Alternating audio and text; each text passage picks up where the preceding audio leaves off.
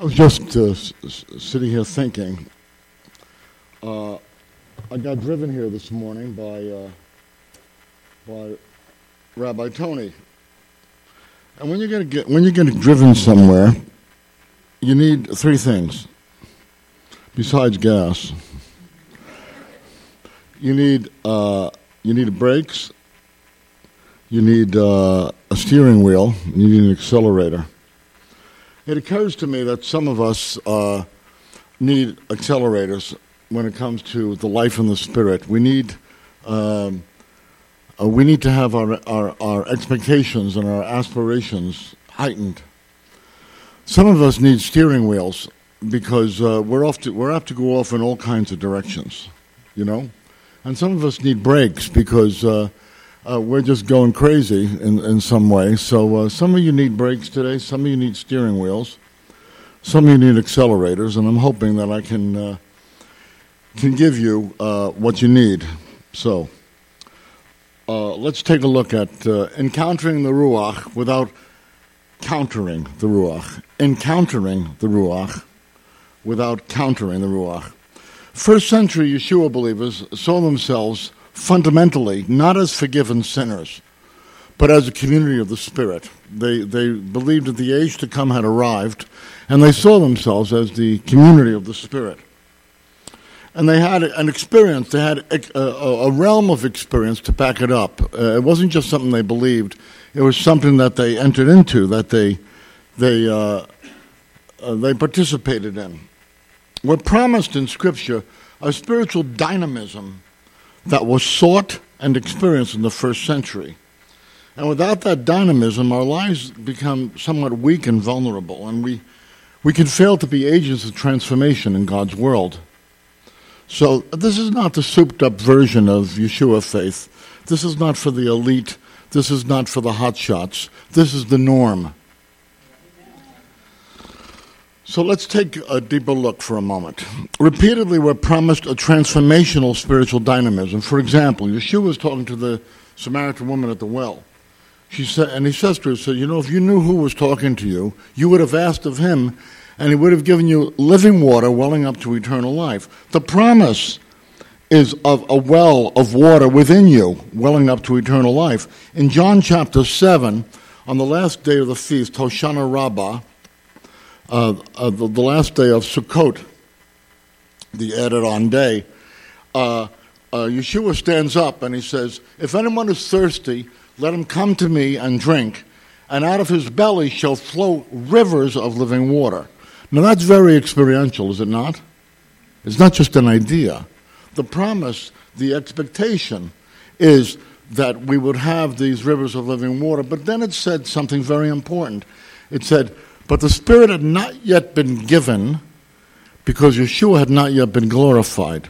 Because it is Yeshua who pours forth the Spirit, and he couldn't pour forth the Spirit until he had died for us, for our sins, risen from the grave, and ascended to the Father's right hand. And it was from there that he pours forth the Spirit. And that's why in Acts chapter 2, that's what happens in Acts chapter 2. Yeshua pours forth the Spirit on the day of Pentecost. And Peter stands up and preaches a sermon, as you remember, and the people, and he says, he talks about all these various figures in history and about how the Jewish people had rejected the messages that God sent, and finally they culminated that in rejecting the Messiah whom God sent. And then the crowd is really struck; they're grief-stricken, and they say to Peter and the rest of the apostles, brothers, what shall we do? And Peter said to them all, repent and be immersed, every one of you, in the name of Yeshua HaMashiach, and you will receive the gift of the Holy Spirit, for the promise is for you and for your children and for all who are far off, as many as the Lord our God shall call. Now, does that include you? Are you somewhere in there? Yes, you are. But now, what's the promise?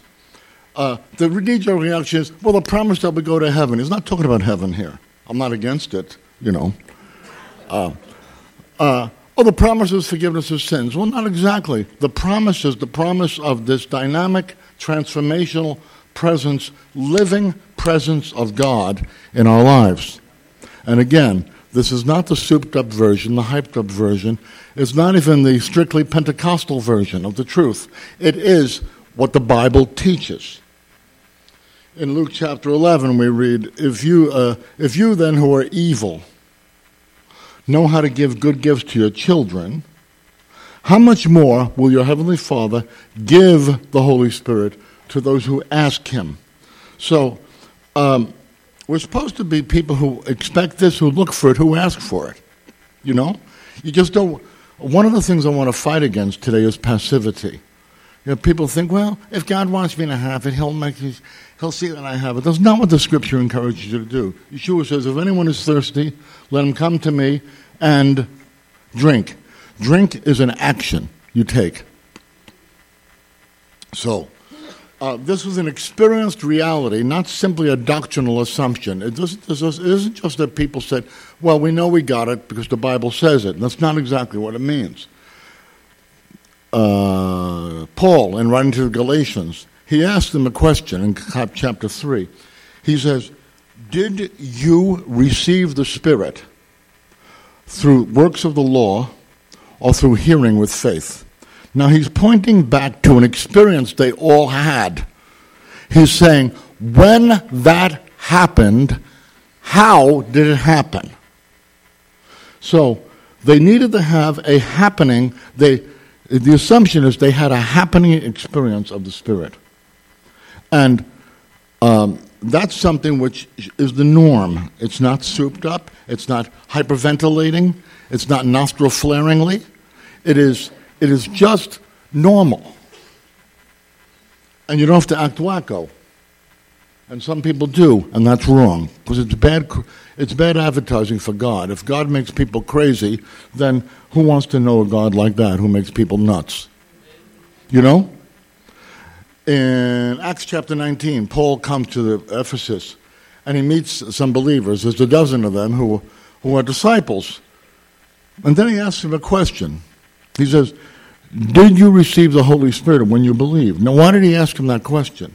Because he meets these guys, and there's something missing. There's something. Why is he asking that question? He's saying, I got to ask you a question. Did you receive the Holy Spirit when you believed? No. That's the assumption, is that the Spirit should be a present reality to them. And they say, no, we haven't even heard there was a Holy Spirit. We're disciples of John the Baptist. He told us about a Messiah who was to come. We believe that. But they had no idea about the coming of the Spirit. So Paul fills them in, lays hands on them, and shazam. Okay. So this is an experienced reality, not simply a doctrinal assumption. It was something that is promised, but which should also be sought. Now, I want to get something clear. You must realize that every single one of you here who is a Yeshua believer has the Spirit. Because you cannot come to faith in Yeshua without the Spirit. Paul says in Romans 8, verse 9, if anyone does not have the Spirit, he is a Messiah, he does not belong to him. So you cannot be a believer without the Spirit. But there are various ways of engaging with and experiencing the Spirit, and that's what I want to talk to you about today. I want to talk to you about 4 ways that we engage with and experience the reality of the Spirit. But I want to get it clear to you that we are all baptized by the Spirit into the body of Messiah. That's not what I'm talking about today. I'm talking about how Yeshua baptizes us in His Spirit. This is not how the Spirit baptizes us into the body, but how Yeshua activates the Spirit in our lives. Following me? Good. Okay. So, I might call 4 modalities of the experience of the Spirit. First is the Spirit prior. Would you say that, the Spirit prior?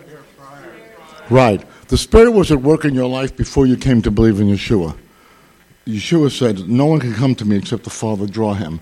The Spirit is at work in our life prior to our even coming to Yeshua faith. How many of you can testify to the fact that looking back over your life, yeah, that was going on? Okay. Well, it's true, whether you testify to it or not. It's the way it is. So first is the Spirit prior. Secondly is the Spirit within. Would you say that for me? The Spirit within. The Spirit comes to dwell within us. and it gives us the fruit of the Spirit: love, joy, peace, long-suffering, gentleness, goodness, faith, meekness, temperance. The fruits of the Spirit are generated by the Spirit within us. And the Spirit illumines the Scripture to us. The Spirit testifies to us that we are children of God. We all experience the Spirit within. You got it? The Spirit prior, the Spirit within. But there's also the Spirit upon. Now, this is not something that I made up. You just open up your Bible, you'll find it. Unless you got a lousy translation, in which case get a better translation. The Spirit upon. Let me give you an example. And I was talking to Joe Materko recently, and he pointed out a text that I was going to point out anyway. And towards the end of the Gospel of John, after the resurrection, Yeshua's in the upper room with the disciples, and he breathes on them. And he says, receive the Holy Spirit. Now, when he did that, Shazam, they received the Holy Spirit. But then he says, you're not yet ready to go out and minister. You spent 3.5 years with me. After the resurrection, they spent 40 days getting a seminar in the kingdom of God. He says, you're not ready yet. Do not go until the Spirit comes upon you, empowering you. You understand this? So this is the third modality. The Spirit prior, the Spirit within. The Spirit upon us is the language of empowerment that enables us to testify with great weight to who Yeshua is, and also to do the works of Yeshua, to extend his presence in the world. That's the Spirit upon us. And this is something that can happen repeatedly. And some people talk about the initial, is that me? Let's see. It's Billy Graham. Oh, later.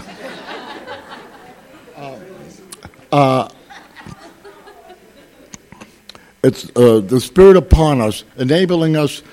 When the Spirit comes upon people in the book of Acts, one of the things it creates is prophetic speech. Prophetic speech is weighty words from God, words that carry a certain divine weight.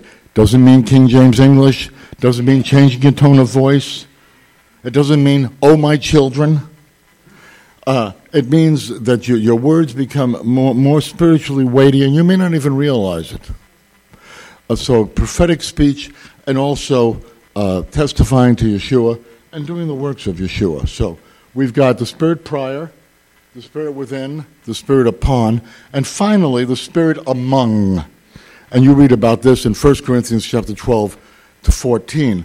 There's a special way in which the Spirit is present in the gathered assembly of believers, that the Spirit distributes gifts among the believers as he will, and the body of Messiah functions like a body.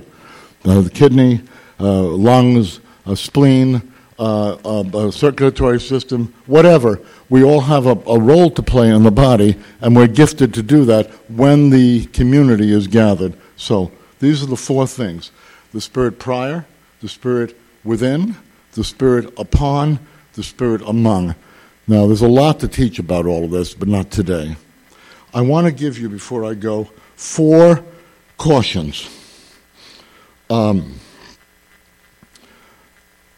Because you need a steering wheel and you need brakes.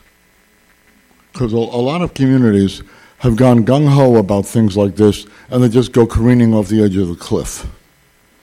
So you need brakes, and you need a steering wheel. Some of you may not have any patience for brakes or steering wheels. That's why you should never have a driver's license. So, let's look at this. Number 1, the first danger is passivity. The first danger is saying, well, I don't know, and I don't really need that, and I just want to praise the Lord and sit on the couch and watch television. You need to be stirred up. You need to realize, is this all there is? Why should anybody want to believe what you believe when your life is so pathetic? You know, you need to have a greater aspiration. I want to stir you up to go forth from this place and say, God, I want everything you want me to have. Amen.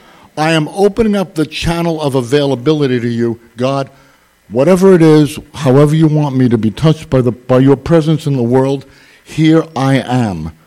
Take me. Don't be passive. Number two, the second danger is what I call the principle of restrained exceptionalism. In the book of Corinthians, 1 Corinthians, Paul is writing to the Corinthian congregation, which was so full of itself and so enthusiastic and so accelerated, but without a brake or a steering wheel, that he had to come in and put up a sign that said, "Slow down." And he said, suppose you're all gathering together and you're all speaking in tongues, and a person who's uninitiated or is not part of your group, or an unbeliever walks in, won't he say you're nuts? That's what Paul says. We have a responsibility not to behave in a way where the Jewish community thinks we're cuckoo. I want you to hear me. Don't be self-indulgent. You got to be fire in the heart, ice in the head. You know? Passionate. But you got to have some seichel. The principle of restrained exceptionalism. People say, well, hallelujah, we're a Messianic congregation. We're filled with the Spirit. The normal rules don't apply. Yes, they do. Don't think you need to restrain this sense of being exceptional. And you need to follow Paul's principle. Don't behave in a way where other people will think you're nuts. When the Spirit comes upon us, who do we become more like? Yeshua, bullseye.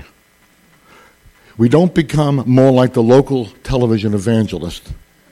We become more like Yeshua. We become what normal humanity is supposed to be. Okay? So, watch out for passivity. Watch out for the principle of restrained exceptionalism. Thirdly, there's a need for discernment. Paul says to the Corinthians, again, when you gather together, let 2 or 3 prophets speak. These are people with a reputation for an intuitive sensitivity to what God wants to say to the community. They have a reputation for an intuitive sensitivity to what God wants to say to the community. He says, let 2 or 3 prophets speak, and let the others weigh what is said. What does that mean? The Greek word is diakrino, discern. Sift it. Don't just accept it because somebody says, well, the Lord told me to say this, and then everybody's supposed to bow down and say, oh, hallelujah. No. You say, I'll think about that. You need to exercise communal discernment. You understand? Okay. Fourthly, linkage. This is a Messianic congregation. It's not just a church of Jews. Your bulletin says that's not what you are, and the bulletin is absolutely right. You're not a church of Jews. You're a community of Jews that have some Gentiles attached, but you live within the Jewish world. We read in Ezekiel 36, verse 27, that at the end of time, the Holy Spirit is going to bring the Jewish people back to Torah living.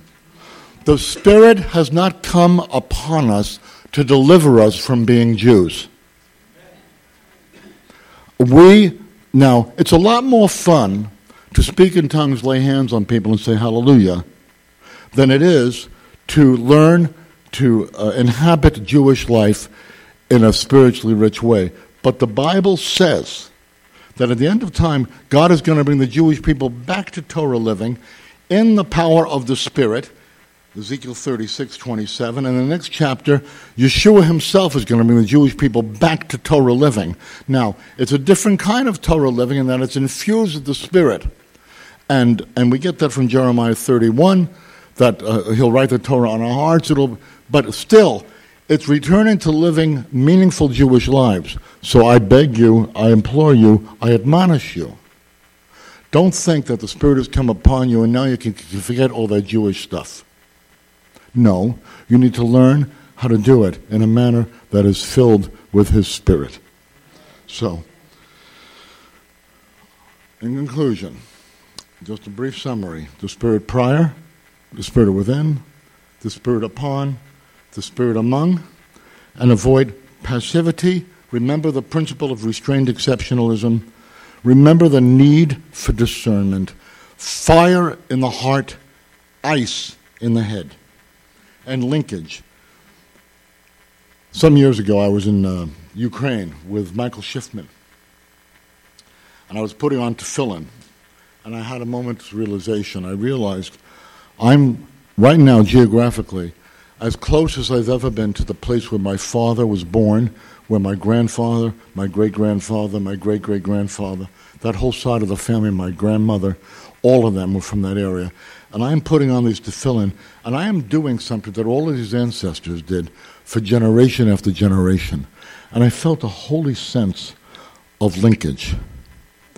We who are Jews in this congregation, and also the Gentiles who are here to assist, we have a responsibility to be a living link between the Jewish past and the Jewish future. I have a metaphor I teach, but the football metaphor, that Jewish life is like a football that is passed from generation to generation. My father dropped the ball. I picked it up. I'm passing it on to my son. He is also carrying the ball. What are you going to do with it? Are you going to drop the ball or pass it on? Shabbat Shalom.